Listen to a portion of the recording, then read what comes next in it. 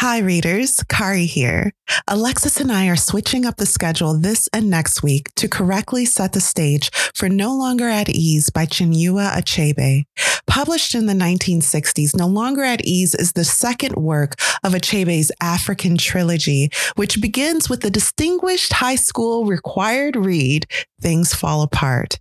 It deals with themes such as cultural integrity versus colonialization and assimilation. So this week, we thought it fitting to revisit one of our favorite works of historical fiction that also tackles these themes in a beautifully illustrious way, Homegoing by Yaa Gyasi. Next week, we'll revisit Things Fall Apart by Achebe. Then on the 14th, we'll return with No Longer at Ease, a book neither Alexis nor I have read before. So we're really excited to read it for the first time with all of you. So if you're stateside, enjoy your long weekend, and wherever you are in the world, we hope this book makes you feel something extraordinary as it did with us. Again, that's Homegoing by Yaa Gyasi. Let's get into it. Enjoy.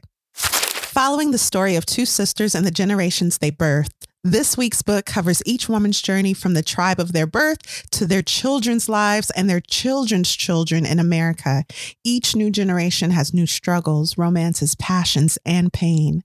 In the end, the sisters' families are united, brought home to the land and the water that bore them. The book is Homegoing by Yaa Gyasi, and you're listening to Lit Society. Let's get lit!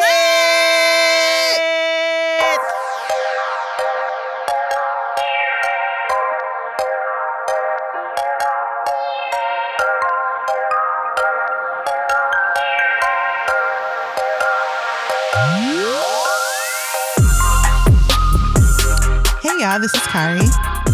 And this is Alexis. And you're listening to Lit Society, a show about books and drama.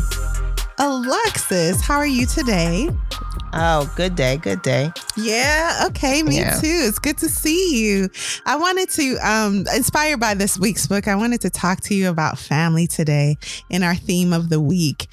And listeners, if you're familiar with our show, you know that each week we choose a theme to discuss based on the book we're reading. And this week's theme is how our ancestors affect who we are today.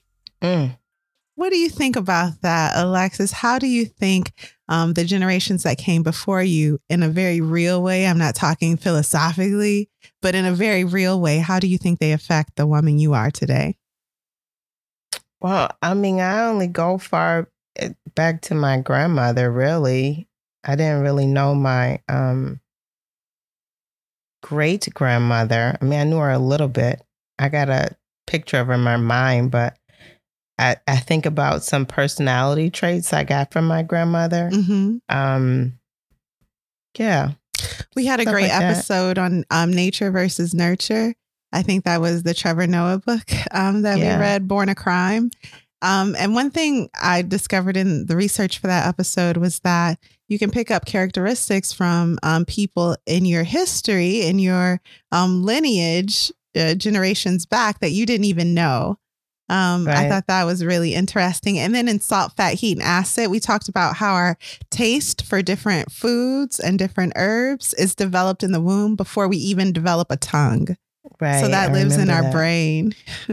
I thought that was cool. And then, of course, when we were reading The Warmth of Other Suns, we talked about who we knew, how far back we could trace our line and who we really knew in our family and why they immigrated really to the North.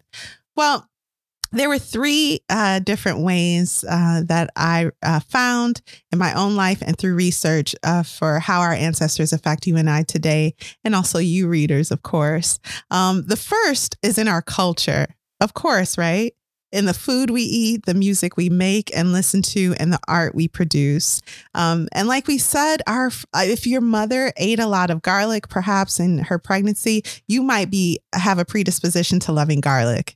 It can be simple like that. But once you get generations and generations and hundreds of years down the line, it starts to become a cultural thing. This isn't just what you and your family do. It's what your culture does. This is now part of your culture. It's baked into who you are. And it means that maybe you don't like garlic, but your people do. You know, your people cook with it a lot. Right. not only what we do within our homes that can kind of come out sometimes, like, this is weird, but plastic bags under the sink. That's because I guess everybody don't have a collection of plastic bags. Yeah, I don't think they do, but maybe they do. That's part of Alexis's culture. I think it's a part of the culture. I love it. Now, Alexis is a huge swimmer. She's like one class away from being a lifeguard, but I cannot swim. And it is a stereotype that Black people cannot swim. I'm not afraid of water. I just lack the ability. I've had multiple swim classes and passed them. I think they were just tired of me trying. And it was like, before you die in my class, let me just pass you. But I can't believe they would pass her. She's so disgusted. She's so disgusted. But that stereotype comes from a lot of Black families being denied access to public swimming pools where a lot of children learned how to swim growing up, especially in a certain era. And so because the swimming pool was not a safe place for Black people, at least in this country, then a lot of Black people may not have had that kind of recreational access to it. If they learned, it was with a purpose. So yeah, that's interesting. That's how our culture can be affected and then affect us years. So I'm blaming basically my great grandmama for me not being able to swim today, but I'm going to try again. Another way. Don't quit. Don't quit. Another way that our ancestors affect who we are today, generational wealth. How do you think we're affected by generational wealth? And what does that even mean? Well, to me, generational wealth means some dollars have been passed down or it was accumulated earlier in the line and that could be shared. And that hasn't happened within the Black community. So a lot is, as common as it is in other cultures. It hasn't happened in the Black community. Yeah. And even if a culture is oppressed, generational wealth can be not just money, but also opportunity. So if you come from a culture where you were encouraged to be studious, for example, and you had access to resources to maybe get an education in law, and then you got an education in law just like your grandfather did or your great-great-grandfather, we live in a country where not everyone had access to the resources to even get that education. And so generational wealth can be, it's often defined as property, investments, money, or anything with a monetary value that you pass down from one generation to the next. A family home, family stocks and bonds, an estate, things of that nature, but it can also be opportunities. And as one generation is denied an opportunity, that doesn't just affect them, it affects their children. A book that comes to mind is Sula, where all the Black people were in the bottom. It was called the bottom, but really it was the top. It was the less fertile land. And that's because generations down the line or in the past, that was the land that a free slave was given. And his lineage spread on that unproductive land, on that unfertile land. And everyone was still affected by the stubbornness, the heat, and the depletion of resources in that soil. So that's another way that our ancestors affect who we are today, generational wealth. And then lastly, health and genetics. How do you think our ancestors affect us when it comes to our health? Well, diseases are, passed through the line. Yeah. And with my culture, I often think of fibroids, even like high blood pressure, things like that are found more in Black patients as opposed to white patients. And it doesn't necessarily have to do with diet. So one resource, the BBC, I found a group of researchers had discovered that the Polynesians had a particularly high frequency of a variant of a gene called PPAR-GC1A that may be responsible for their high frequency of type 2 diabetes, at least in part. I read that before. So our ancestors can reveal themselves in our lactose intolerance, how our body processes sugar, or again, our reproductive health, including fibroids and other things that Black women often have to go through. Another example can be a distrust for the healthcare system. Most people are familiar with the Tuskegee experiment. The study is perhaps the most enduring wound in American health science, according to The Atlantic.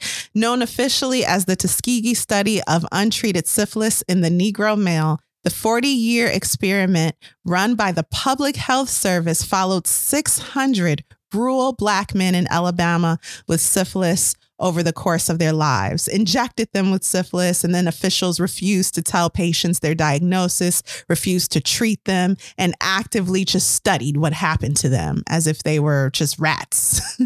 And so whistleblowers brought an end to this experiment in 1972.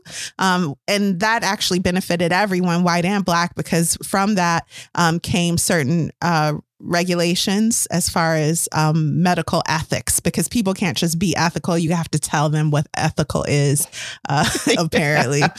That's important. You do have to tell people what's ethical. Yeah, they won't know. They won't know you're not supposed to inflict people with disease and just study them like they rats. They won't know. Or just steal their cells, that kind of thing. But The Atlantic, which is a resource I love to dip into, it found that, interestingly, the awareness of the study eroded trust in the healthcare system for Black people, and that affected people for generations down to this day. It meant that one girl 30 years ago, her family would drive for miles just to go to a Black dentist's house because they didn't trust the white dentist. That means her teeth weren't as strong and as clean as they could have been because they didn't trust the system that had let them down so many times before, because they didn't have a lot of gas or time to just be going to the dentist all the time. So usually you go only when something's wrong and only when it's too far along to help you at all. So you're not getting a routine care, you're getting emergent care. Yeah, and we see that today with the distrust of certain vaccines, not necessarily COVID-19, which is a very new vaccine, but even like flu shots. I don't really do flu shots, and I be getting the flu. I don't really do it. I do get a flu shot. I do. I know you do. It's not about you. No, just kidding. But the point is that happened. It happened to 600 men, but it also happened to their families and to the generations that came after them. So those are just 3 ways that our ancestors affect who we are today. Number 1, in our culture. Number 2, in generational wealth. And 3, in our health. And then, outside of that, so you say their family is affected. These men are going to the doctor. They're not being treated. And so you come out of that with, well, why go to the doctor? They don't know nothing anyway. They might make you sicker. And then I think of Henrietta Lacks, whose tissue was taken from her without her permission and used to treat people down to this day. Studies are still being done on her tissue. So there's not a great relationship there. The medical system hasn't been very kind to people of our culture. So there's a lot of distrust there. But that's how our ancestors can, and what happened to them can affect us even to this day.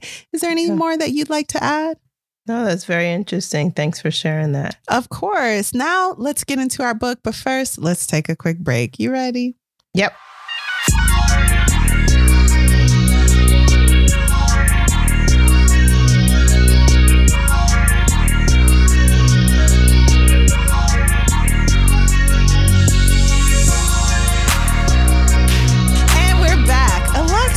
Can you tell us a little bit about Yaa Gyasi and perhaps her motivation for homegoing?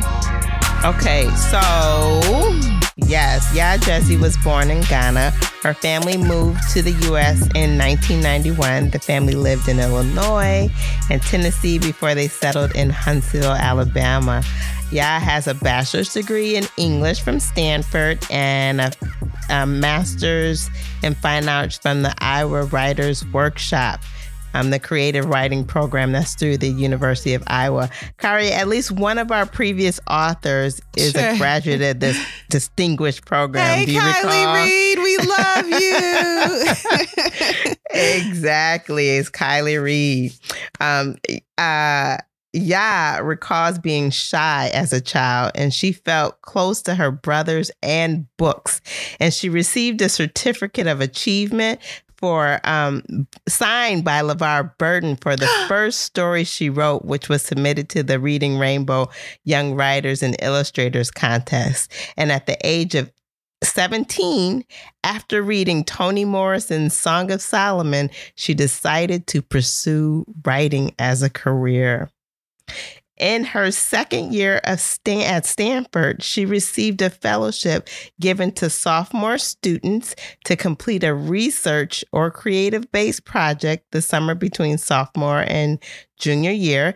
And she knew she wanted to do research for a novel, but it was going to be a different novel. But while she was there, while she was in Ghana, she took a tour of the Cape Coast Castle, and she learned that British soldiers who lived and worked in the castle would marry the local Ghanaian women. She had not heard that before, and it fascinated her. And she wondered about the lives of those women and how they could walk around free above the captives. And it was the first time in her writing life that she felt a stroke of inspiration, and she felt she wanted to write about it. So this book, Homegoing, is her debut novel. Unbelievable. And it was completed in 2015. So after initial readings of the book, after being passed around, she, according to Wikipedia, she accepted a 7-figure advance from a publisher. And this book has earned her several awards and honors. She wrote this book without an outline, but by using the family tree that's at the beginning. She said that this was the book she would have wanted to read as a child when she had questions about identity, race, and ethnicity. And that's what I have. I love it. Thank you so much. That is so inspiring to me. What a brilliant woman, though, obviously, Right. To have developed this story just from the facts around this one castle, the wenches that lived at the top versus the cargo, the human cargo living in the bottom. Oh, in one building. Wow. I just can't believe it. I also want to say, too, that our guest last week, Donnie Walton, also is a graduate of the Iowa Writers Workshop. You know, that's where the writers be going to workshop. That's where they be going. Okay. Well, thank you for that. So, Alexis, can you please give us a brief, spoiler-free synopsis of Homegoing by Yaa Gyasi? Yeah. Homegoing takes us on a journey through the emerging generations of the half-sisters, Afia and Essie, as their lives take very different paths. Kari, who do you think would enjoy reading this book? The Wedding by Dorothy West comes to mind because it would follow the stories of people throughout a certain lineage and give them very, very well-rounded stories. Everyone gets a full developed story arc and conclusion to their story. So if you're into that kind of epic novel just centered around one family, I think you'll love this. Now, Dorothy West's book is very condensed, concise, I'll say. But Homegoing takes its time. And it really is, it's not sparing anyone in the lineage and what they went through. So yeah, if you got the time to really absorb a high quality story and to be inspired by great storytelling, this may be the book for you. And Alexis, what were your first thoughts of Homegoing? Do you remember when you first heard about this book? It's not new. No. I saw the cover before. And I did add it to my to be read list. But somebody mentioned it to me probably about 2 months ago. And I said, yes, I've been meaning to read that book. And so I pulled it out. But just that it was an intriguing story and that I wanted to dive into it. That was mostly what I remember about it. Well, since you want to dive in so badly, let's not waste any time. please take it away with a spoiler-filled deep dive of Homegoing. Before we begin, a brief content warning that matters of assault, including assault of the sexual nature, will be discussed briefly, as well as some themes surrounding slavery, which of course includes very violent scenes. Alexis, the floor is yours. Thank you. Afia the Beauty. The night Afia was born, a fire raged through the woods just outside her father's compound. Afia's father was Chinua Achebe. He left his first wife, Baba, with the new baby so he could survey the damage. Chinua had lost 7 yams, and he felt each loss as a blow to his own family. He knew then that the memory of the fire that burned, then fled, would haunt him, his children, and his children's children for as long as the line continued. When he returned to Baba, he told her, "We shall never speak of this again." The villagers would say that the baby was born of the fire, and this was the reason that Baba had no milk. Afia was then nursed by the second wife, though that came with some challenges. Chinua would tell Baba to love the child, love Afia. But Baba could only dream of leaving the child in a dark forest for dead. Mm-hmm. When Afia was 3, Baba had her first son, and his name was Fifi. The first day Baba let Afia hold him, she accidentally dropped him. Baba beat Afia with a stick on her bare back. When Chinua came home to find his other wives attending to Afia's wound, he knew what had happened immediately, and he and Baba fought into the night. And from there, a cycle began. Baba beat Afia, Chinua beat Baba. Afia had the scars to prove it. However, her blossoming beauty made matters between her mother, Baba, worse. The men in the village lined up for Afia. They were constantly bringing gifts to the family, so the family profited from her beauty and her growing womanhood.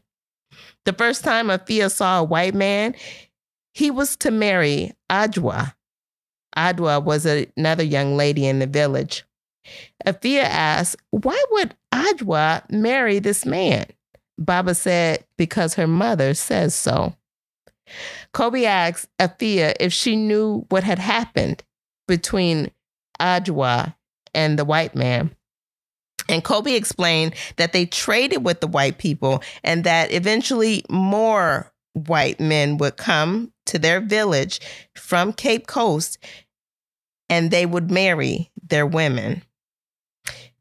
But he had bigger plans for Afia.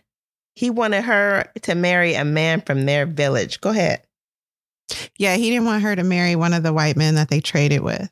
And when she asked him, like, what do you trade? He was like, let's keep walking. Yeah, let's keep walking. Afia, though, knew who her husband would be. It was Abeku Badu. He was next in line to be the village chief. He had visited their compound 4 times in the last month, and they had plans later in the week to share a meal. Abeku was the first man of all the suitors that came that her parents brought to meet her, and she wanted him to like her. After dinner, Abeku said, "Let me know when she's ready, okay?" And Baba nodded. But that night, she would visit Afia's room and tell her that when your blood come, don't tell nobody. Only tell me. We're going to hide it. Baba found out that you could get good money from marrying a white man, and your daughter would have to stay at the castle. Oh, you cut right to the chase. So when you're reading the book, you're like, why is her mother telling her this? Maybe she's trying to save her from marrying that old man. Like, finally, she's being a mom. Right. But no. So Baba just want to get rid of Afia forever. forever. Because she hated her so much. When Afia told Baba her blood came, she told her to tell no one. She repeated that, okay? So let's say, When Afia asked why, Baba reached into Afia's mouth, pulled out her tongue, pinching it with her fingernails, and said, "Who are you to question me? And if you do not do what I say, I will make sure you never speak again." When Abeku became the chief, he wanted to do something big, something that would bring attention to their village and make them a force to be reckoned with. Abeku held a meeting with the men of the village that lasted a couple of days. And when the men returned, Kobe said, "We will make the village rich with blood." Fifi was the youngest one at the meeting. He was already a fine warrior and everyone knew it. That night, when they came home from the meeting, Afia asked Fifi what would happen. And Fifi told her, "Abeku has made an alliance with one of the most powerful Ashanti villages. We will help them sell their slaves to the British." Because Afia's blood hadn't come, or Kobe knew that Afia's blood wasn't there, he was checking every day to find out what would happen. And because it wasn't coming, they got a little nervous. They, wasn't sure what was going to happen. He felt like he was backing out of an agreement that he had with Abeku.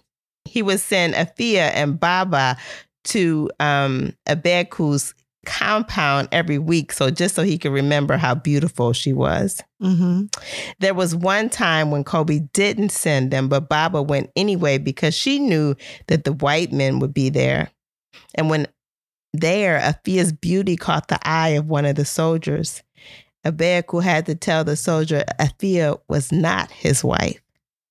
Afia wanted to speak up and to break her promise with Baba, but the men walked away. The man's name? James Collins. He was the newly appointed governor of the Cape Coast Castle. He came back to the village within the week to ask Baba for Afia's hand in marriage. Kobe was enraged. But Baba explained. She said, "Look, Abeku can only marry her when her blood comes. But you know what? I think she's cursed. And from the fire, like a demon. Who would never become a woman? Think about it. What creature is so beautiful that her beauty cannot be touched? All the signs of womanhood are there, and yet still nothing. The white man can marry her regardless. He doesn't know what she is." Kobe thought about that, and he was like, "All right, well, let's see if we can convince Abeku to think that it was his idea." What Baba had learned is that the white men were willing to pay 30 pounds up front and 25 shillings a month in tradable goods to Baba for Afia as a bride gift. So Baba explained the theory to Abeku, and he agreed and said, "All the better for our business with them. All the better for our village." And Kobe wept openly. After the agreement to give Afia to the white man, Baba handed Afia a black stone pendant that shimmered as though coated in gold dust. Baba leaned in close and said, "Take this with you when you go, a piece of your mother." As Baba pulled away, Afia could see relief dancing behind her smile. Now, you would think this was a nice gesture, right, Kari? Yeah, for sure. That morning, Afia left the castle, and Kobe knew that this was the dissolution and destruction of his family lineage. The premonition that he had the night of the fire would begin here with his daughter and the white man.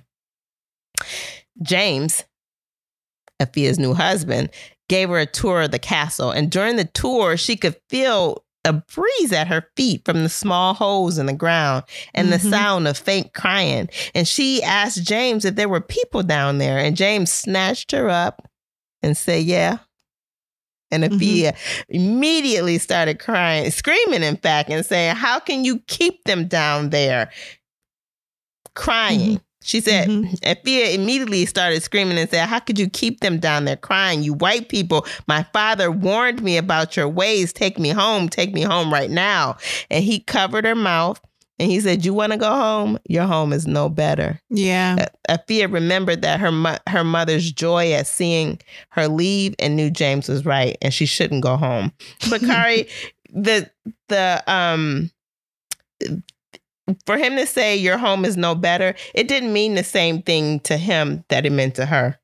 Would you agree? So he felt like what they were doing, this evilness in selling human bodies, they were just as guilty as the tribes that had sold those slaves to the British. However, a lot of civilizations had slaves.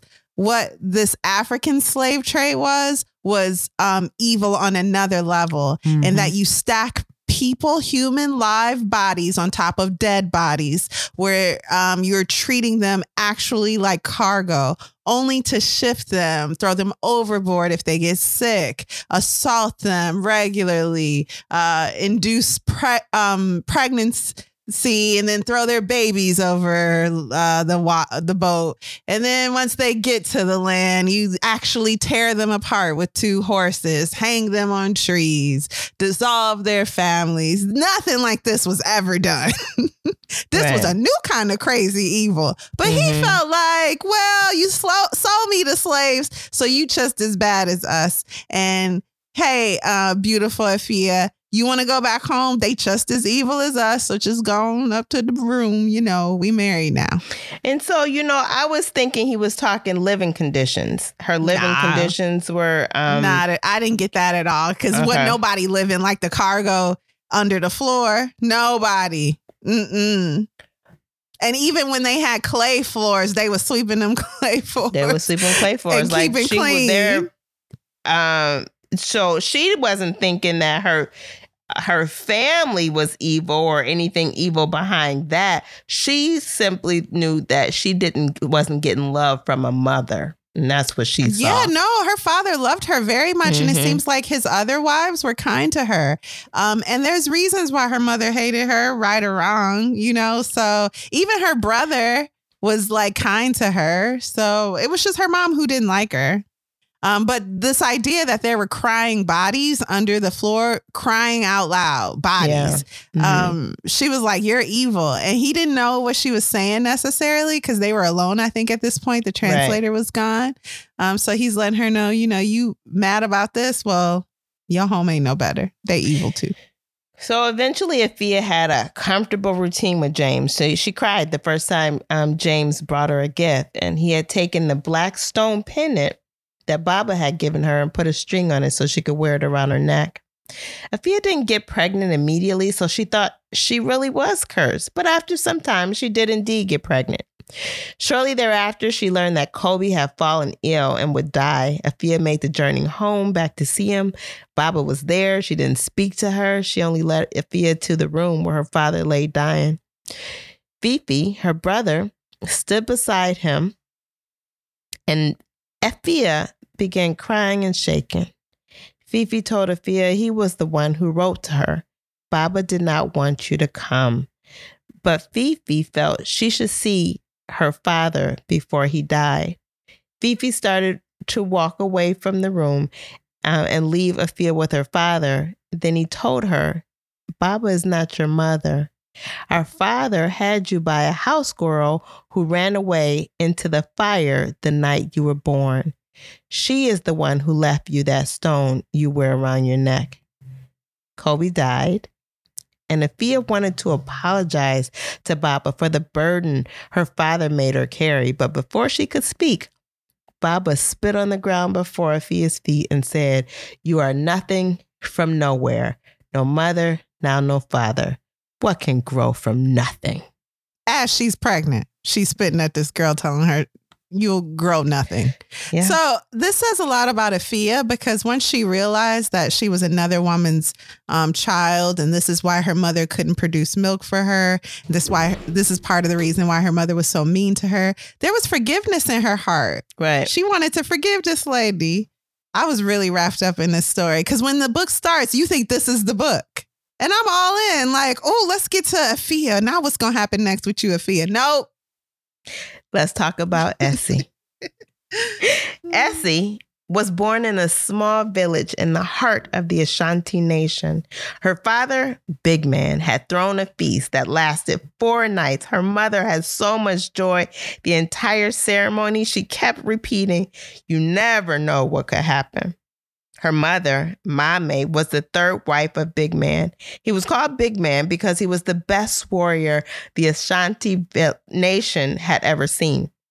Essie was one of Big Man's 10 children. She is beautiful and she grew up in bliss.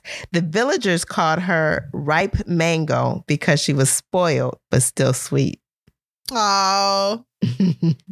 Essie's mother had always refused a house girl or boy from among the prisoners. However, Big Man, her husband, had insisted. So one day, Mame and Essie would go to choose a house girl from among the prisoners. They chose a girl they would call Little Dove. Dove was horrible at chores, and Mame wanted to return her, but Big Man was like, return her where? Where? Then he told her there's only one way to train a slave, and that is through beatings, with a switch, actually, that they had passed down from generation to generation. That's how I was trained. Yeah. Mame didn't want... Just kidding. That's how you was trained. Mame didn't want Big Man to beat Little Dove, so she told him she would do it herself. Big Man, however, put Little Dove to the test the next day. He said, she needs to carry this water from this tree and back, or to that tree and back. And if anything drop, if a drop of water drop, she gonna get beat, and he was gonna be the one to do it. The next day, Little Dove did the best she could, but when she was but the whole family came out to jeer and to try to make her drop the water. This was terrible. Yeah, it was terrible. Mm-hmm. Yeah. She almost made it, but then 2 drops dropped, and Big Man had to beat her. He beat her. He did indeed. And Mame was heartbroken and was inconsolable because she felt like the mistake was so little. Little Dove didn't need to be beaten. As he said, if Big Man didn't beat Little Dove, then everybody would think he was weak. Mame was so disappointed to hear Essie say that. She said that I should live to hear my own daughter speak like this. You want to know what weakness is? Weakness is treating someone as though they belong to you.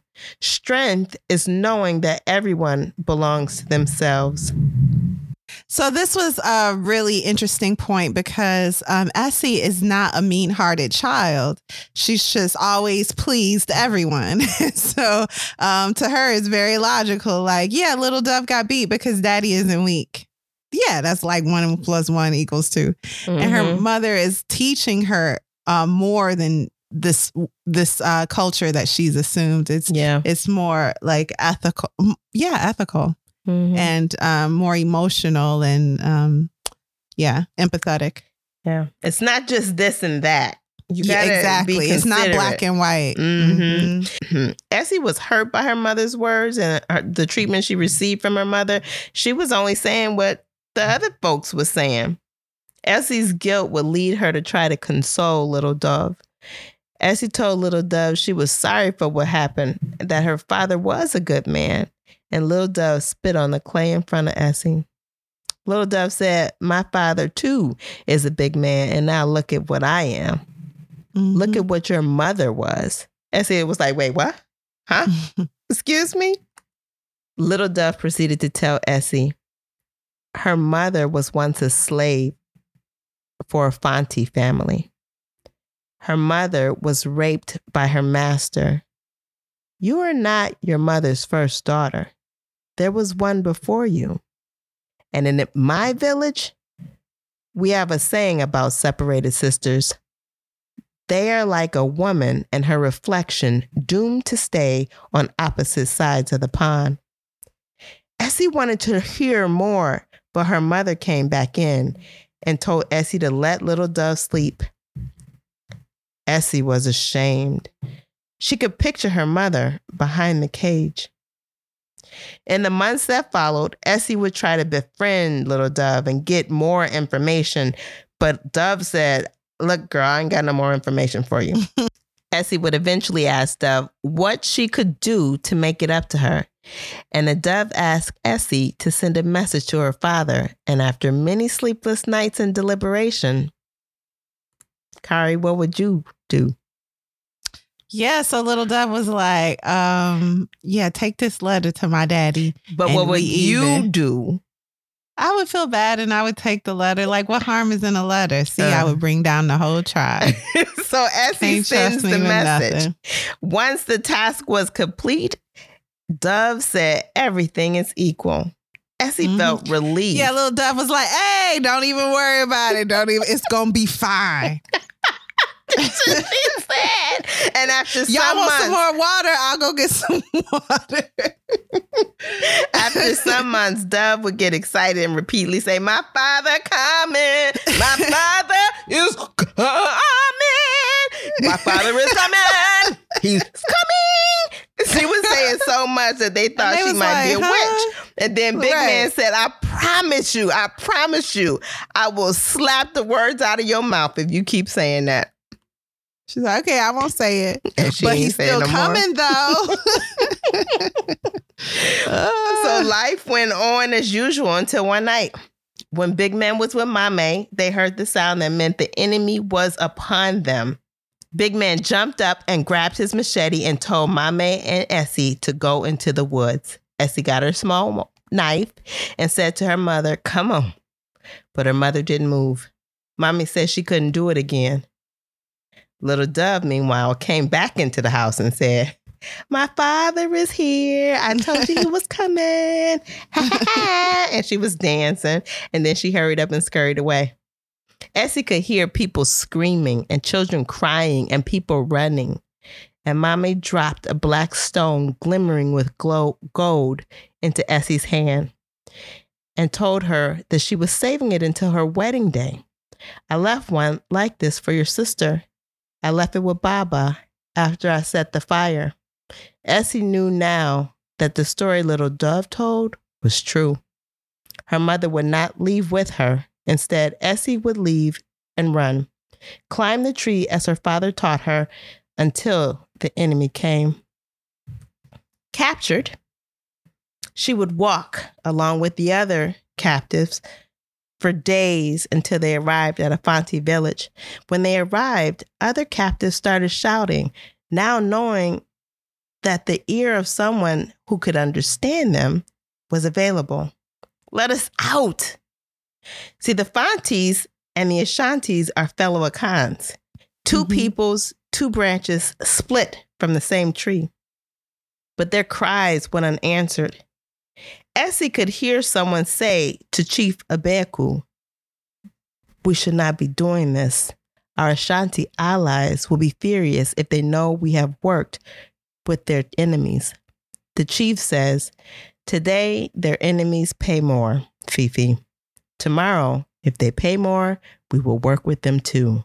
Hey, Fifi, that name is familiar. Okay, go ahead. This is how you build a village. Yes, the name Fifi is indeed familiar. The first time Essie saw white people was when they came in to examine them as captives. Chief Abeku told Governor James that the Ashanti are very strong and you may check them yourself. As Fifi came to examine Essie, she spit in his face and she received a firm smack. Essie remembered the stone her mother gave her and she wanted to, save it with her, so she swallowed it. Essie had been in a dungeon for weeks before she was raped by one of the soldiers and returned to the dungeon. When the cycle of food and no food continued, so it was constantly happening. One day, Governor James walked into the dungeon, examined the women, and selected women were being herded out of the dungeon. Essie turned to find the stone her mother gave her that she had hidden in the pile of feces. But they grabbed her, and the soldiers marched them right out the door, right out the open door that led to sand and water. Before Essie left, Governor James looked at her and smiled. Kari, do you think Governor James recognized her face? I don't think so. I think he had some pity on her because I think he knew that she was assaulted too. So the thing with this dungeon is, imagine a basement full of boxes, like you about to move, and you just put one box on top of the other. They were doing that before the ships. So in the dungeon, while they're waiting for the ships, they're stacking new bodies on top of older bodies. Some people have passed away. And so they're already being tortured. They are sometimes fed. They're sometimes not fed, sometimes assaulted.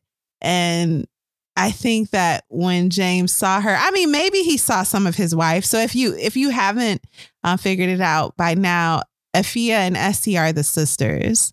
So Effia is the wench / wife that lives on the top floor. And Essie is the slave now walking to the ship. And maybe that was even the voice that Effia heard. You know, we're not sure about the timeline. Right. But I thought the smile was supposed to be his way of showing some compassion, some useless form of compassion. I don't know. Yeah, but there's a comment that goes after that. Yeah. About that a smile from a white man equals like more pain to come. Yeah. So let's go back to Effia's family line and talk about her son. Her son with James, the child's name is Quay. Kari, can you give a brief overview of Quay's life? Yeah, Quay is very sheltered. Effia, these men all have wives back in England. They keep women that they marry in ceremonies in their church. And they use this as a form of trying to cleanse these women of these people. They're like, marrying me in this way is bringing you closer to God. So, denounce your evil gods and live with me and my righteous God, and we'll act very unrighteously together. So they treat these women like wives, and Effia and James are like, Effia really does kind of love him. But as the child's born and she's overprotective of him, and James doesn't really agree with the way Quay is being raised. And then it's discovered that Quay has affinity for he's a homosexual. So he's playing in a way that makes the father uncomfortable with like one of his friends. So the dad ships him off to England, where he's educated, and then brought back. And once he went to England, like his dad died soon. And then when he was brought back, I don't even know if his mom was alive. She was still alive. She was still alive. And then the other British men are like, well, you can go into the tribe because you're like one of us and one of them. And you can be like our viceroy, our middleman, to just watch everything that's going on and make sure everything's going on our way. So he still has never like found his place in the world. He's still just kind of out there. He feels really lost inside. Even though they look at him as a piece of both the British and the African, he feels neither. He feels like he's just him, and he's just like all alone. And soon he'll be married to someone that his family picks, and he'll hate her guts. And they'll have a son. And that son will that's enough. Sorry. You're just talking about Quay. Thank you. Okay. So Quay get married to a woman and he hate her guts. Yeah. So what happens? She hate his guts too. Okay. So they hate each other. What happens is when Quay goes back to the village, he finds out that his uncle Fifi has a plan, and that plan Fifi is Effia's half brother. Okay, thanks. What did you say? I said Fifi is Effia's half brother. Remember? Yeah. It's a lot of people, but it's real easy to keep them straight when you're reading the book, just so you know. It is. And Fifi keeps calling Quay his son. He's like, well, why are you calling me son? He said, your sister's son is more important to you than even your own son. But Fifi knew that Quay was not his mother's daughter. Fifi aspired to be stronger and richer than the white men. And when Afia came back for her father's funeral, Fifi's mother told him he owed Afia nothing. And for many years, he believed that. But as he got older and wiser, Fifi admits that he told the governor to give Quay the position in the village because he is supposed to leave all that he owns to him. He loved Afia as his sister once, so although she wasn't, a child of his mother. They're not close. He is the closest thing to a firstborn nephew that he has. So Fifi will give Quay all that he has. Fifi intends to make up for all his mother's wrongdoing towards Afia. And Quay, as Kari mentioned, will marry the Ashanti king's daughter. And because of this, they will not be able to kill anyone in their village. So Essie has a daughter, and her name is Ness. Essie is the other sister. Last time we saw her, she was boarding in a boat headed to the Americas. Ness is her name, and she was separated from Essie possibly as a teenager, maybe about 15, and she has lived in at least two different plantations. What Ness remembers of Essie is that she didn't tell happy stories, and she was called Frowny by the other enslaved people. The bedtime stories Essie would tell were never happy. She told stories of men being thrown from a big boat, men dying on top of you stacked 10 high, and of the little dove who cursed her and leaving her without her mother's stone. Her current enslaver is Thomas Alice Stockman, and he seems to be a good master. He gave them breaks every 3 hours and allowed one mason jar full of water from the house slaves, and the prior plantation was only described as hell. Ness was pretty enough to be in the house, but her scarred skin would keep her in the field.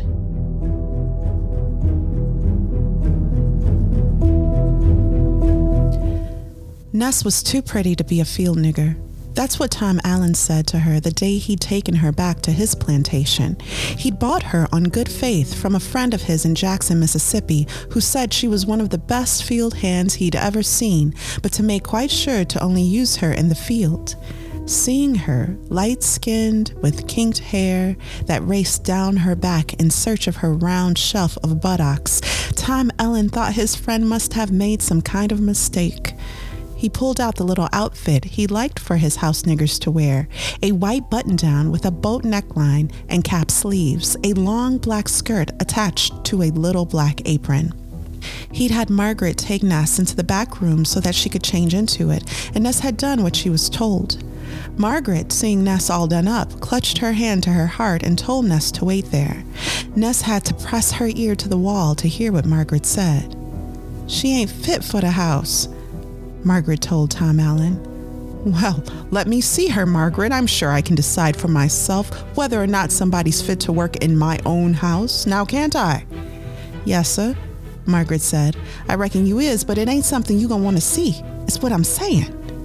Tom Allen laughed. His wife Susan came into the room and asked what all the fuss was about. "Why, Margaret's got our new nigger locked up in the back and won't let us see her. Stop this nonsense now and go fetch her here."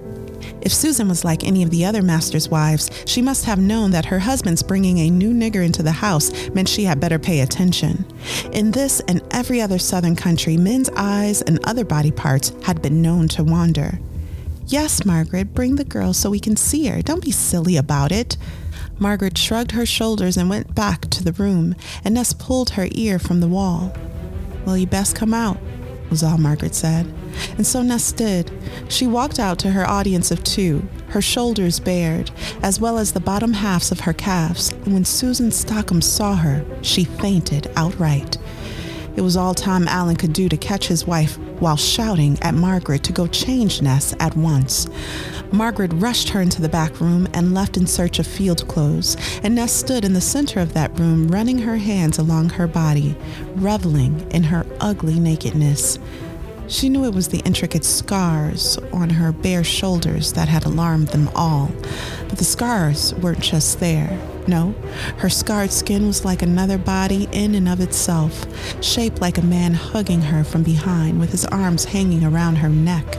They went up from her breasts, rounded the hills of her shoulders, and traveled the full, proud length of her back. They licked the top of her buttocks before trailing away into nothing. Nessa's skin was no longer skin, really, more like the ghost of her past made seeable, physical. She didn't mind the reminder. Ness befriended a young enslaved girl named Pinky at the Stockman plantation. Pinky's mother had died, and Pinky hadn't spoken since. She also had the hiccups. One day, as Pinky was making her trips from the creek to the house, it was a day that she had overcome her hiccups, and then while she was almost at the house, one of the Stockman children knocked over one of the buckets that was being carried, and the water flew on to the Stockman children. Now, the son, Tom Jr., and they're all about the same age, all these children, Pinky and Tom and his little sister, the Stockman children. He insisted that Pinky apologize, and Pinky opened her mouth to apologize, but no words came out. So Ness apologized for her. Tom Jr. insisted, I wasn't talking to you, I'm talking to Pinky, and Pinky needs to open her mouth. And everybody said, she don't speak. He said, she'll speak if I make her. Pinky, this is a child. Pinky opened her mouth to apologize, and only hiccups came out. Tom raised his hand to hit Pinky, who was crying, and as the cane was raised, Ness caught it, causing Tom Jr. to fall to the ground and even being dragged a little bit. And just then, his father came out, and although another house slave saw the whole thing and was ready to defend Ness, the father hushed her and told Ness he would deal with her later. So he's kind of afraid of Ness, it seems, because she's so beautiful. She should be a house slave. But those welts on her back were so. Yeah, how do you describe that? They're raised. It says they look like a person is on her back.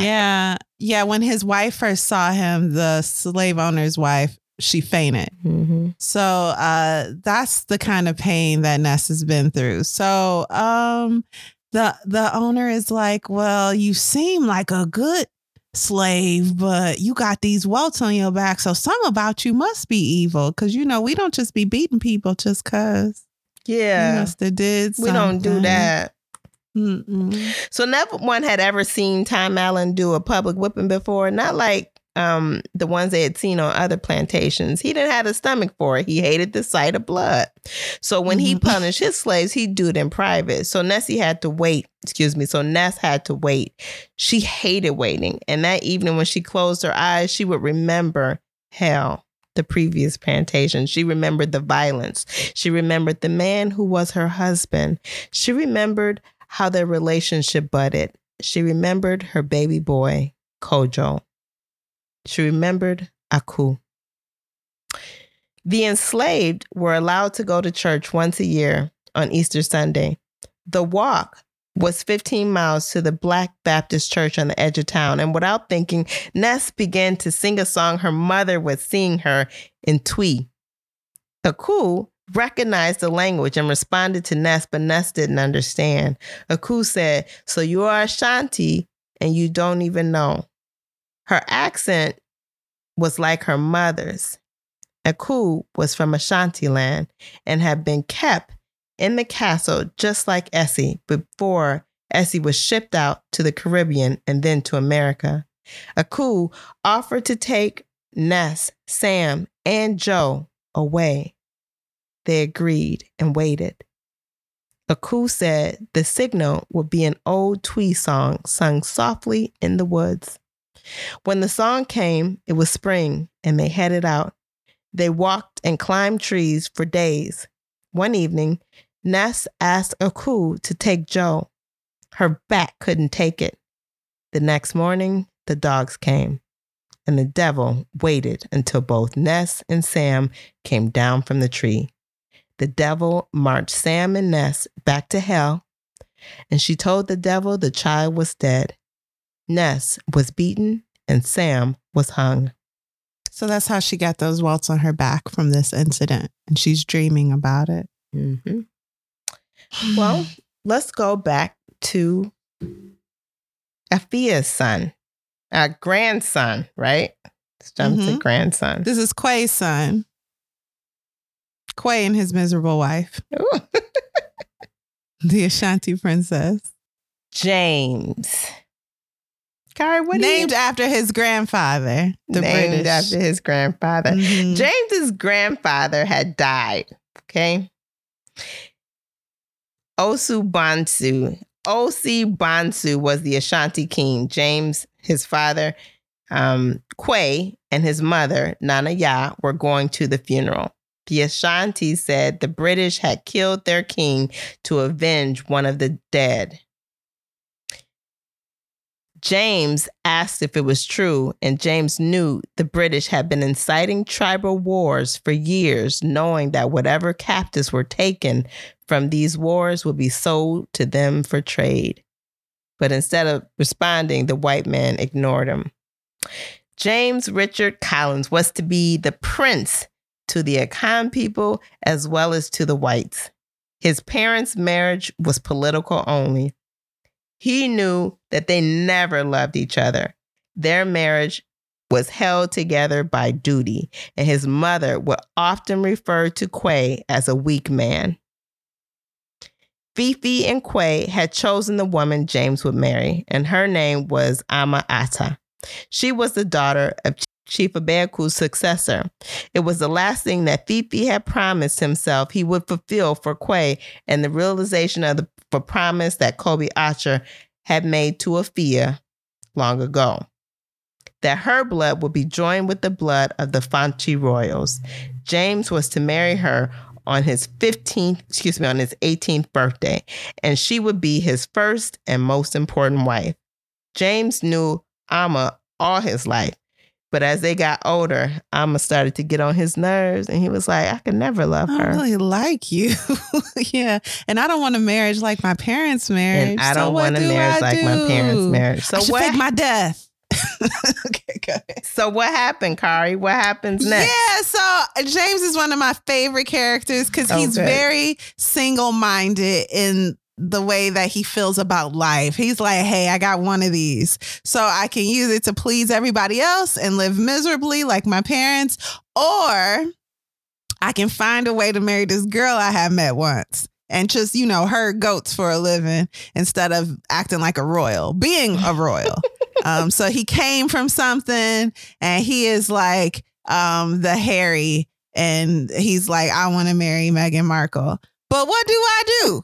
So it turns out that there is a conflict where him and his posse are like killed, quote unquote killed, but he ain't really dead. And someone recognized him as like the prince. And he's like, hey, you awake? And James is like, yeah, I'm awake. He's like, good. I thought you was dead, but I didn't want you to be dead because I know who you are. And James is like, hey, between me and you, I'm dead, okay? And the man is like, what? And James is like, yeah, tell everyone I'm dead. Bye. And James runs away to marry the girl he loves and live a simple life on a farm. That's exactly what happens. That's exactly what happens. So let's jump back to Essie's life. And who was her, would it be her grandson? Who's her grandson, Kari? So I didn't understand how the boy, so remember y'all that Ness and her husband were trying to flee this plantation where they were treated so evilly, if that's a word. And then they were caught, the husband and wife. The husband's killed and the wife is whipped and eventually moved to another plantation. Well, her son made it. Someone took him and raised him as their own. Yes. And the person who raised them is Ma Aku, which is the woman who was in the tree with the baby, and they continued on. So he doesn't remember his parents much, but Ma Aku has always cared for him and has told him stories about his parents. Joe had once been a slave. when he was a baby, and he got free papers. Now, they're forged free papers, but he got free papers. Joe is Kojo Freeman. He lived in Baltimore. Joe is married to Anna, and they have 7 beautiful children. And they can't one stop is on having the way. kids.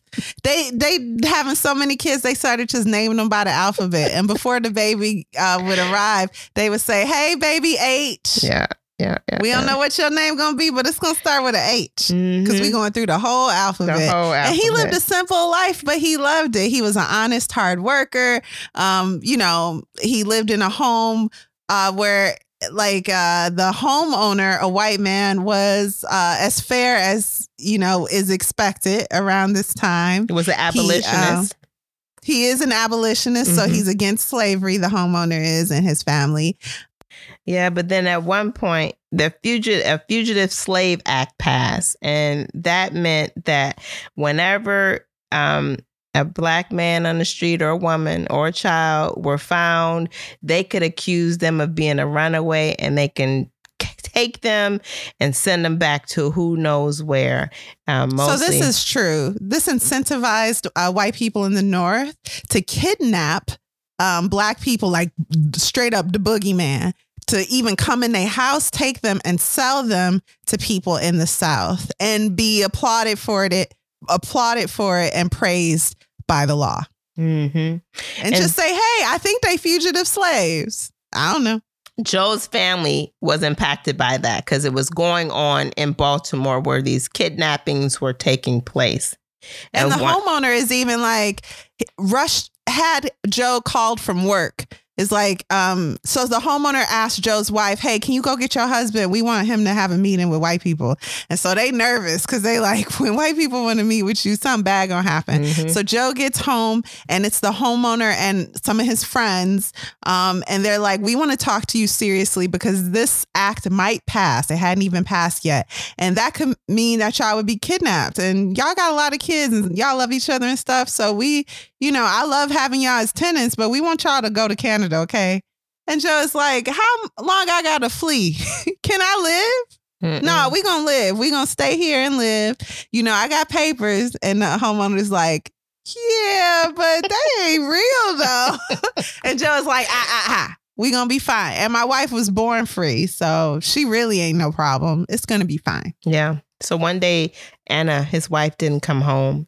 Joe ran to the room to see if maybe she had left her papers, and the papers weren't there. Joe looked everywhere. He asked everyone, but no one had seen Anna since the morning. Joe let the abolitionist know, and he started a search that a white man could start. 3 weeks later, Joe learned that a white man was seen taking a pregnant woman into his carriage, saying, "You too pregnant to walk home." So he took her. They knew Anna was kidnapped. Ma'aku told Joe he would make it through this and reminded him that he was Ashanti. He comes from strong people who do not break. Well, 10 years passed. Joe never recovered from Anna being kidnapped. His children couldn't stand to be around him, and he couldn't stand to be around them. So he would move to New York, where there was talk of a civil war. Now, let's go back to Afia's family. Abena. Abena's kind of trifling. I'll tell it right quick. Yeah. So Abena is James and his wife's daughter. James is really old now. He loves his wife, but they are old, and their daughter ain't really amounted to nothing. Their daughter... Is it her fault? I don't know. There's this man that she was childhood sweethearts with, their daughter. What's her daughter's name again? Abena. So Abena was childhood sweethearts with this man, but he won't marry her. And part of the reason is he kind of she does everything a wife does anyway, so he ain't got to marry her because he getting the milk. Why marry the cow? You know how it go. But also it's because she's not very favored in the village. People kind of look down on her. And so she decides, well, first of all, the village is we've been having no success with our crops, and we've decided it's Abena's fault. So Abena, you got to go. You're banished. And then and then someone's like, hold on, that doesn't make sense. Also, let's see if she can, what is it, get pregnant? So if while she's having this adulterous affair, she doesn't have a child. Wait, let's talk about Abner right quick. Cause she go to her boyfriend's house and speak to the wife and be like, hey, is your husband home? That's wild. That's wild. And he could marry her. He can have multiple wives. He just don't want to. Because he's like, I'll marry you next year. Their family is cursed. Everybody, the whole village is concerned that their family is cursed because her father never produces anything and they always asking to be help fed. Mm-hmm. And remember, her father was born royalty and he left that life to live poor with this woman he fell in love with. And he actually seems fine with his choices. Mm-hmm. So it's just everyone else's problem because they got to eat. So he can't produce nothing. He was never raised. See, this is how your ancestors affect you. He didn't know how to grow nothing. That's what the slaves did. So, he's pretending to be a farmer. And it's a problem because you got to have skill to be a farmer. Mm-hmm. Who knew? So, the man, Abner's boyfriend, is like, I'll marry you when the crops start getting good. And I heard that there's this crop that does really well and we're all going to be rich. And then he goes to her hut and they have a night of passion and he looks really worried. And she's like, why are you worried? He's like, because I might be right. And this crop might be good and might be really successful. And the subtext is, and then I would have to marry you, I guess. And I don't really want to. That was not the subtext. Yes, it is. And so the crop is like cocoa beans. Yep. Coconuts. Cocoa beans. Okay, cocoa beans. Hey, is like growing money. Mm-hmm. Okay, it's doing really well. Yeah. And so all the villagers like, okay, well, your girlfriend pregnant, Abner's pregnant, so it's time to marry her because we're all rich now. You're rich. They did not know she was pregnant. Oh, they didn't know. They was like, but still, this is shameful. The crops came within 7 years, so she didn't have to be outed. And banished. But they also don't like this adulterous affair you having in the streets, all up in the open too. Mm-hmm. We're better than this. Marry her. And he's like, I would, but I had promised somebody else I was going to marry them, so I'm not going to marry her. And so she's like, I'm pregnant. There's nothing here for me. I'm leaving and I'm going to just go live with the missionaries. But before she leaves, go ahead. Mm-hmm, her dad stops her and he's like, first of all, just go because you ain't doing nothing anyway. But first, I have something to give you. So he goes to the backyard, digs in the ground and brings up a beautiful black and gold stone. Whose stone was that? Ephia's. You remember Essie's is still lost in the dungeon forever, her sister. Yeah. But Ephia's is now around the neck of, what's her name? Abena. She is forgettable, okay? Abdina. She's gone.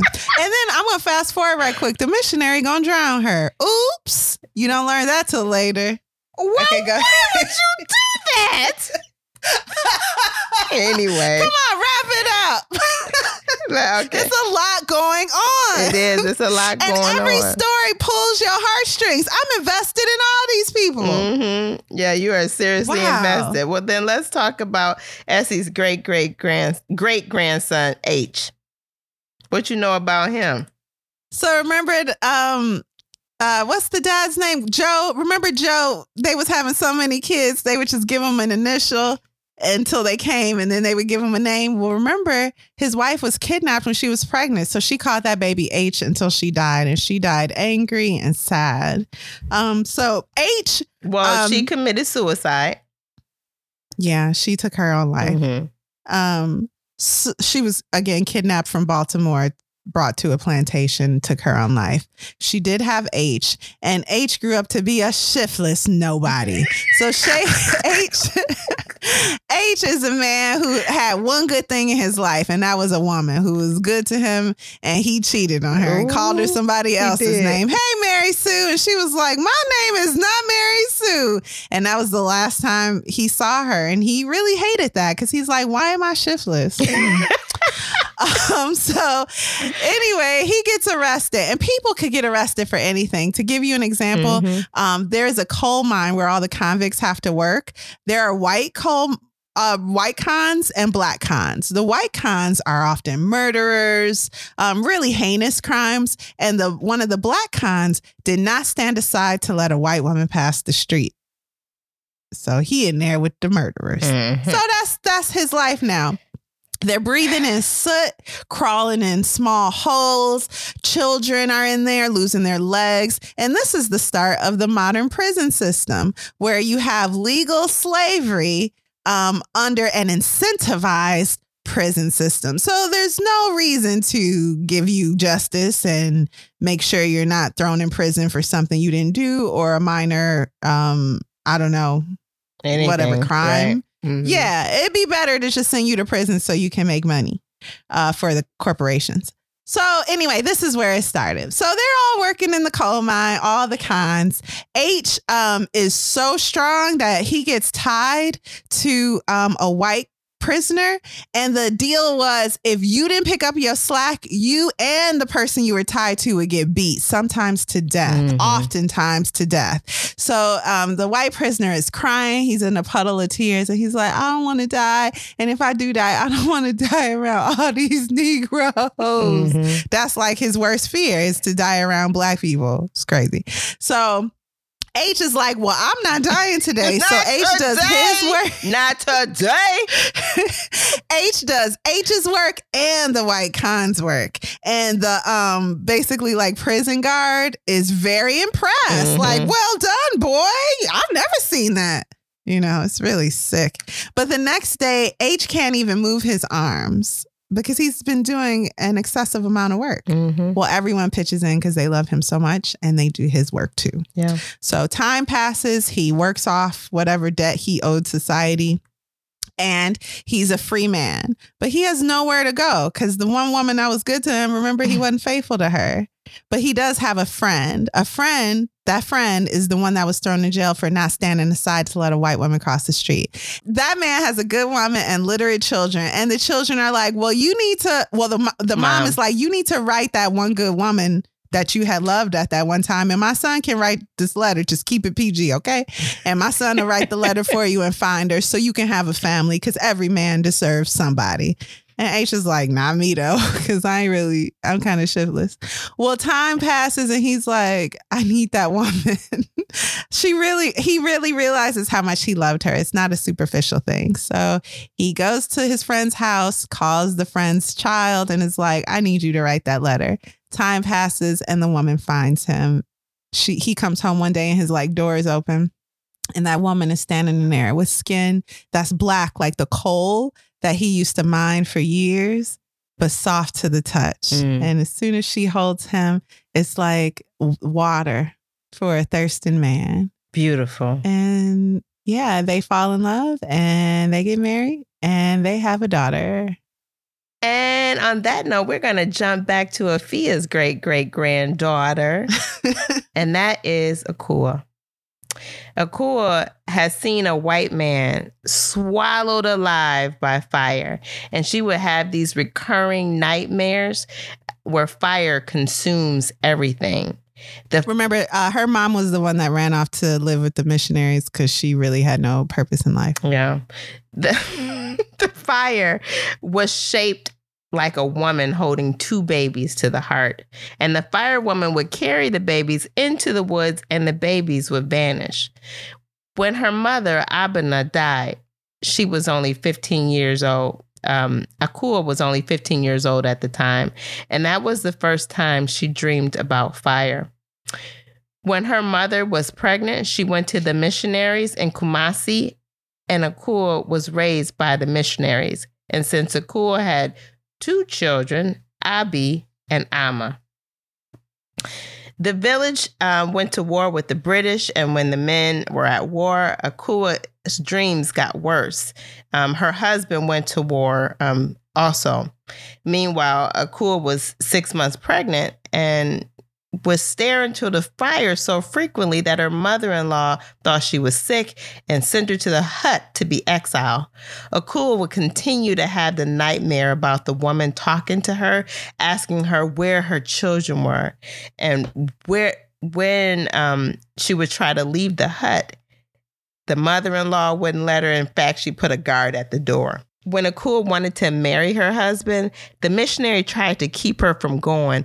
And then he told her about her mother. So this is a flashback. Yeah, there's a flashback. He told her that her mother wouldn't repent of her sins and didn't regret her actions. So after Akua was born, he took her mother to the water to be baptized, and she didn't want to go. So he drowned her and then buried her mother, burned her mother's body. So her husband returned from war. Now we're back to her present. Her husband returned from war, and he returned with the missing leg. And Akua found it difficult to sleep because it helped when she didn't sleep. Of course, she wasn't dreaming the fire dreams, but she was really having a hard time sleeping altogether. One evening, she found herself in dreamland. And when she awoke, she was being tied to the tree in which they had burned the white man. And Akua asked, "Please, brothers, tell me what is going on." And the men said, "What kind of evil does not know itself?" Her husband stepped forward and pleaded with the men. The men said, "You would take sides with the woman who killed your children?" And she's like, "Killed my children?" Yeah. What? She thought she was in a dream, that she was asleep. She must have been asleep. She must still be asleep. But her husband said, "Yaa is still alive. I grabbed him before he died, but I could not. I could only carry one. My son will need her. You cannot take her from me." And so they had cut Akua down from the tree. So the husband saved so he had 3 children, 2 daughters and 1 youngest son. He could only, with his one leg, save the son from the fire that his wife had caused while she was sleepwalking. But in that day, he not only saved his son, he also saved his wife because the villagers were going to kill him. Mm-hmm. And from then on, actually before then, they was calling her crazy lady. So this just justified her name. Yeah, she's not right. She's not right. Well, let us jump back to Essie's great granddaughter back in the Americas. And do you know about Willie? What do you know about Willie? I actually can't spend too much time on this story because it still gives me nightmares. Ooh. So I'm going to make it quick. Okay. So Willie is H's daughter. She's the apple of his eye. They treat her good. They give her the praise she needs to become a beautiful young lady. She loves to sing. And she falls in love with a boy her age when they were very young, like 8. And when she first saw him, his eyes were a color that she couldn't even describe. And she goes, "Are you white?" And he's like, "My mama said, the way our history is mixed up, all of us, that sometimes white features can just be shown in itself, in the children. And, you never know which one's going to look white." And Willie goes, "That ain't right." So they have a little altercation, these children, and she pushes him and he forgives her and makes sure she don't get in trouble. And from that moment on, all you hear is Willie and Robert. Robert, right? Mm-hmm. Willie and Robert. And people talk about them like they're the same person. And in reality, they almost are. So they grow up dating before they even knew they was dating. They get married and they have a baby. Eventually, both of their parents die, unfortunately. And with nothing keeping them in the South, they decide to join the Great Migration and migrate north toward Harlem. Now, Robert is trying to make something of himself and provide for his family. But it turns out, he's passing. He looks white. He's not trying to pass, but people are hiring him because he's intelligent and because they think he's white. They're like, "Oh, yeah, young man, you well-spoken. We got a job for you." And then he'll come around with his wife and they're like, "You married to a black woman? What is this abomination?" And then they're like, "Oh, you black. Oh, the job is filled. Go away." So he's getting very discouraged. Willie wants to sing in like some jazz hall, but she ends up having to clean it because she's so dark and they only want light-skinned singers. It turns out one day, as they're drifting apart, by the way, because Robert stops bringing her around, even though he loves her, he's supposed to, they start living separate lives because he's passing in the North. which is something I never thought about until this book, but definitely did happen. So he's passing during the day and then coming home to his Black family at night. Well, one day she's told, go clean up the vomit in the bathroom. When she enters the bathroom, she knocks, pushes the door in, and the man's still in there. She's like, oh, I'm sorry. And so she's walking out and he goes, Willie? And what shook her the most is that she didn't recognize him. It's her husband, Robert. Then 2 white men walk in. They realize that the Robert they know is actually a Black man. And then they start to realize that Willie is his girl. So they tell them to commit a sexual act. And Robert does it so that they don't kill her or him or rape her. And when they're done and the white men leave the room, Robert says, I'll be gone by tonight. And Willie didn't have the heart to tell him, you've been gone for months. So she's walking with her little son, and they used to like to walk in the street. And so she's walking up north. And one day she's walking and she sees a man bending down at the foot of his blonde wife, talking to their child. And it's Robert. He's passing on the other side of the street, basically. And she looks at him and smiles because she forgives him. He sees her, she sees him, and she turns around and goes back to the Black side of New York with her son. She eventually starts to date a poet. He's shiftless. And her son gets hooked on smack. So her son, do I have to stop? See, you be all up in these stories. No. Now we got to go to the other sister family line. We got to go back to Yaa, who is Afia's great-great-great-grandson. This was the child that was caught up in the fire, saved from the fire. He became a teacher and a writer. He wanted to publish a book that really captured the attention of his readers and moved them to think and act. And so he was a teacher at a Roman Catholic school, and he taught history, and he was working on this book. And then his best friend was a man named Edward, who was also a fellow teacher. Now, Yaa is not married. His wife, Edward, his friend, has a wife, and she wants to find him a wife, but he's not interested in that. And part of that is like he has this huge scar from the fire. He's like, no one's going to want me, so I don't want to be wanting anyone who won't want me, so I'll just live my studious life. Yeah, and so that's what he does. And eventually his best friend Edward joins this political group, and he's like, well, I'm not joining that. And so he's not going over to their house as much anymore to be fed. So now he's got to stick around at home. So he hires someone to work for him. And the woman comes in and she starts working, and she's thinking she has to speak to him in English all the time. But he's like, no, speak to me in Twi. Don't you speak Twi? But the woman was like, her sister told her that she had to speak English to him because he was, a teacher. And Yaa always felt like people was afraid of him because of the scar on his face. But the woman who came to help, her name is Esther, she wasn't afraid of that. Her concern was more about their class distinctions, their class differences, and the fact that she wasn't educated and he was his teacher and she needed to speak English. Well, anyways, she works for him for a number of years before he realizes that he is in love with her. And over the years, she's talking to him and pulling him out of himself and encourages him to go see his mother because he told Esther that his mother was the one that caused his wound. And Esther felt like, you really need to forgive your mother. You need to go home and forgive her. Well, anyway, they go to see his mom. And she lives now in Ejiso. And so when they get there, they're not married, but they're traveling together, which is really... And everyone assumes they are because they're traveling together, like you said. Yeah.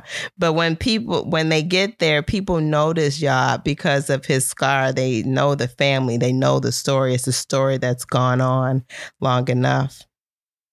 So when he gets there to visit his mother, everybody like, oh, you here to see crazy? Not crazy lady. What's her name? And people got to think real hard because they don't want to insult y'all, but they ain't never really called that woman by her name. Anything but crazy lady. That's the only name that they've called her is crazy lady. They know no other name. And there's a cute scene. There's a cute scene where Esther got to check everybody. So it's obvious she loves him too. But right now, she really is acting like his assistant, basically. So okay. So they eventually go and see his mom. He saw his mother. They cry together for a long time. And then he asks her for the story of how he got his scar. And she tells him, how can I tell the story of your scar without first telling you the story of my dreams? How can I talk about my dreams without talking about my family, our family? And then she tells him, I can't forgive myself for what I've done. I won't. I'm sorry you've suffered. I'm sorry for the way your suffering casts a shadow over your life, over the woman you have yet to marry, the children you have yet to have. No one forgets that they were once captive, even if they are now free. But still, Yaa, you have to let yourself be free. And be free, Yaa. Be free. And their daughter is Marjorie. Kari, do you want to wrap up the African family story? The whole story? The Marjorie story, because I'm finishing both of them. Here we go. So Marjorie is a very studious student.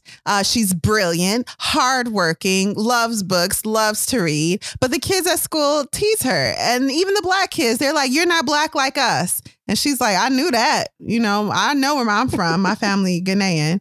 And so anyway, she starts to have lunch with the teachers so that she won't be teased all day. She forms this bond with a German boy with these deep blue eyes and blonde hair. He kisses her and then goes to the prom with the brunette because that's what all the adults want him to do. But he calls her. He's like, hey, I really want to take you because I love you, but you know, whatever. And so she's like, fine. And she goes back on the couch and hangs out with her parents, who she loves, and they love each other, and it's a perfect family. Although her dad is like old as dirt because it took him forever to start his life because he was always hindered by this guy. Yeah. Anyway, boo!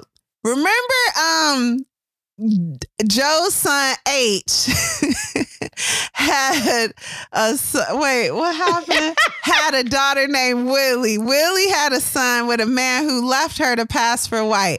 Well, that son ended up on smack, but she sits down with him and because he used to be part of like the NAACP and he would be marching in the streets and stuff. And she was like, you think you marched? I came all the way from the South. How you think we got here? We was marching. Okay. And what I fought for, since you don't think I fought for anything, I fought for you. And you can either go be on smack and live in dope houses, or you can stay and raise your children. Because he got like 3 kids by 3 women. And he only want to see one of them again. And she married to somebody else living a good life. So he ends up having a baby with a crackhead. She's not a crackhead, but she is. She is a crackhead. No, her thing's heroin, but that's fine. So he decides, I'm turning my life around. And it's a step-by-step process, but he does the work. Him and his son live on his mother's floor. His son ends up... His son is Marcus. And he's quite intelligent. We ain't ready yet for the names. It's too many. It's too many. He's not just intelligent. His son is a hard worker also. Ends up going to PhD. Yes. So he's in grad school, his son. So are you following? His dad that once was on smack is living each day in the best way. Okay. It's a day-to-day process when you used to be on drugs. So he's doing the work and he's drug-free and he's handling his responsibilities and he's by all accounts a good man. Well, his son is now in grad school and he's like, wow, I came a long way from sleeping on my grandma's floor.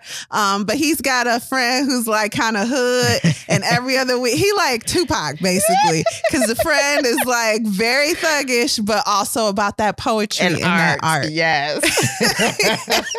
So every week, Marcus is his name, as Alexis spoiled.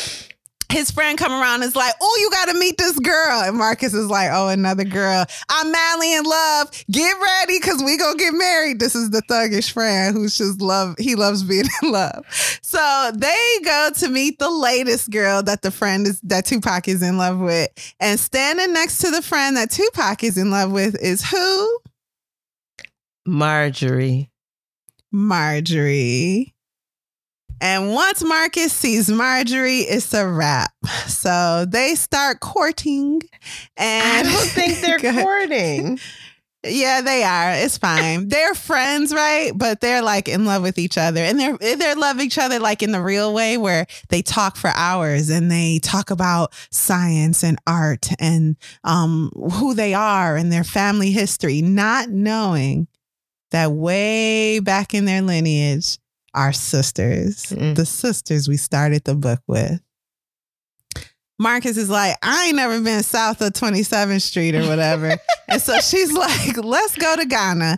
And so they go. And one of the tours that is being pitched to them once they get to the airport is like, come see the castle where the slaves were shipped off to the Americas. And he's asking Marjorie, like, have you ever done that?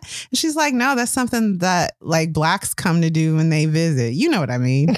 And so it's like an awkward beat. And then she's like, but we could go. And so he's like, yeah, let's go. So they go and they don't know that they're standing in the spot in the castle where their ancestors stood, one above ground, literally one above and one in below. the dungeon.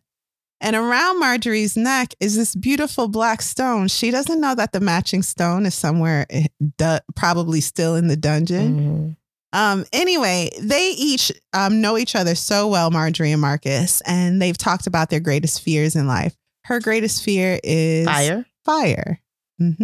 You remember her dad was almost taken from her before she was even born by that fire that her grandma started. And by the way, her grandma was her best friend and the only person who really knew her. They were very close until she died. And remember, her grandma's Crazy Lady. So Crazy Lady formed a great bond with her granddaughter before she died. So anyway, they're still in Ghana. They've toured the castle. There's this great big fire that some fishermen have started right by the water. And water is Marcus's biggest fear. And he used to hear that that's because like all your ancestors is buried on the bottom of the ocean floor. And that's why we don't swim. And he was like, that don't really make sense. I don't know, but I don't swim. And so she like pushes him to swim past the fire. They go and and then she goes, welcome home. The end. Let's take a quick break. It's beautiful, y'all. Okay.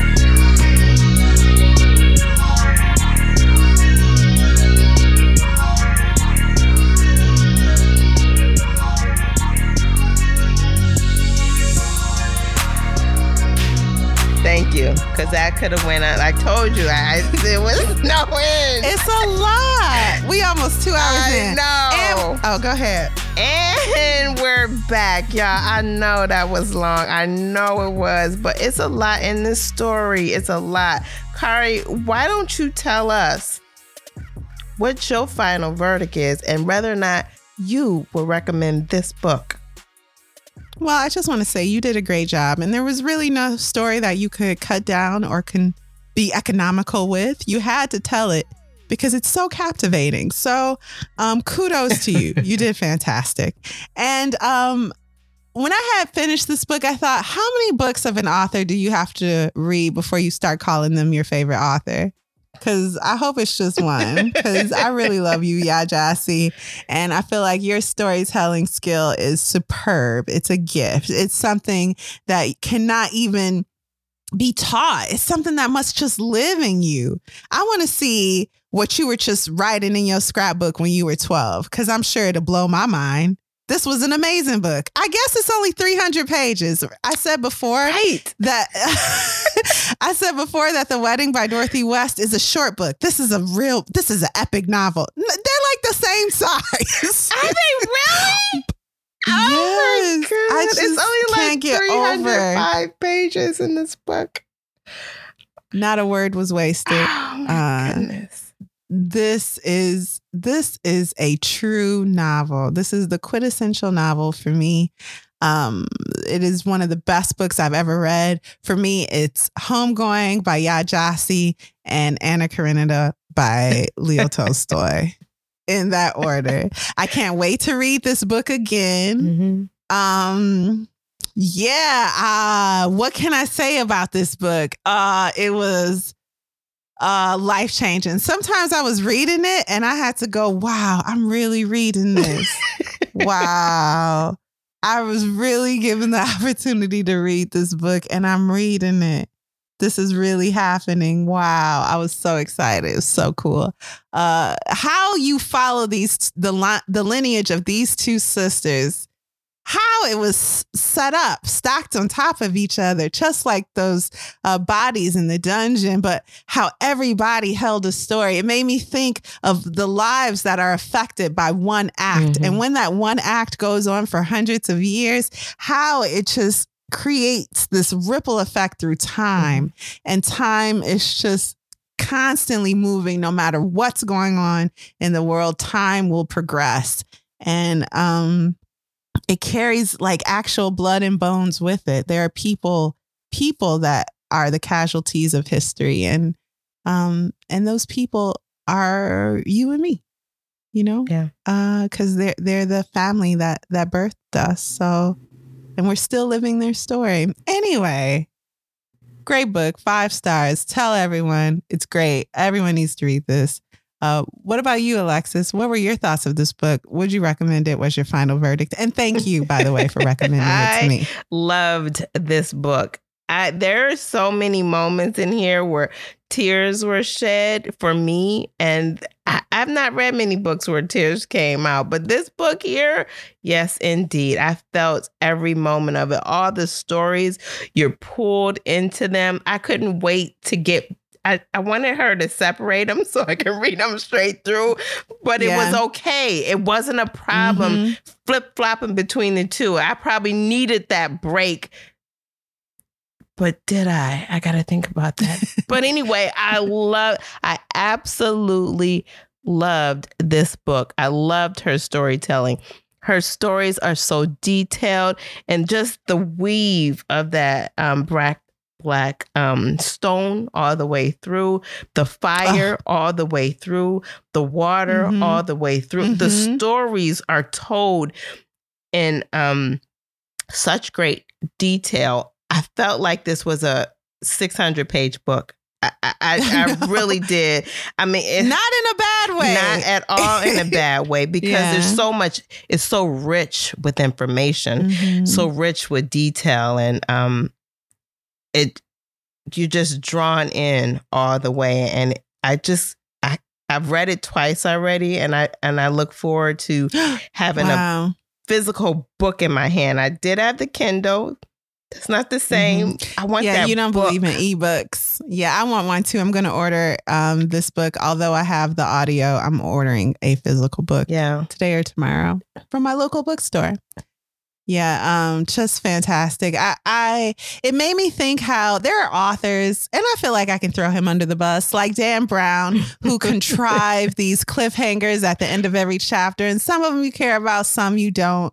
But the urging of the author to draw you into the story, it's almost needy, like thirsty. With Yaa Gyasi, Homegoing, every story, I was so into it that when I got plucked out, I begrudgingly went into the next story, but then was so into just that. To I be was like, drawn man, back great. In. Just to be drawn back in. Yeah. And I don't know if there's one cliffhanger in this book. You know it. If you know history, you know what's going to happen. But their stories are so fantastic. Oh, so good. Yeah, I loved it and would definitely recommend it. Thank you all for listening to Lit Society. We'll see you next Thursday. Lit Society is brought to you by Alexis and I and Kari Herrera. Support the cause by leaving a 5-star review for our show on Apple Podcasts, along with a comment about why you absolutely love us. we love you too. Please also, if you listen on Spotify, take a second to give us 5 stars on Spotify. If you've enjoyed what you just heard, tell a friend about Lit Society.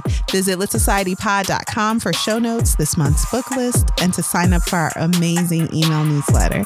And until next time, you guys, read something.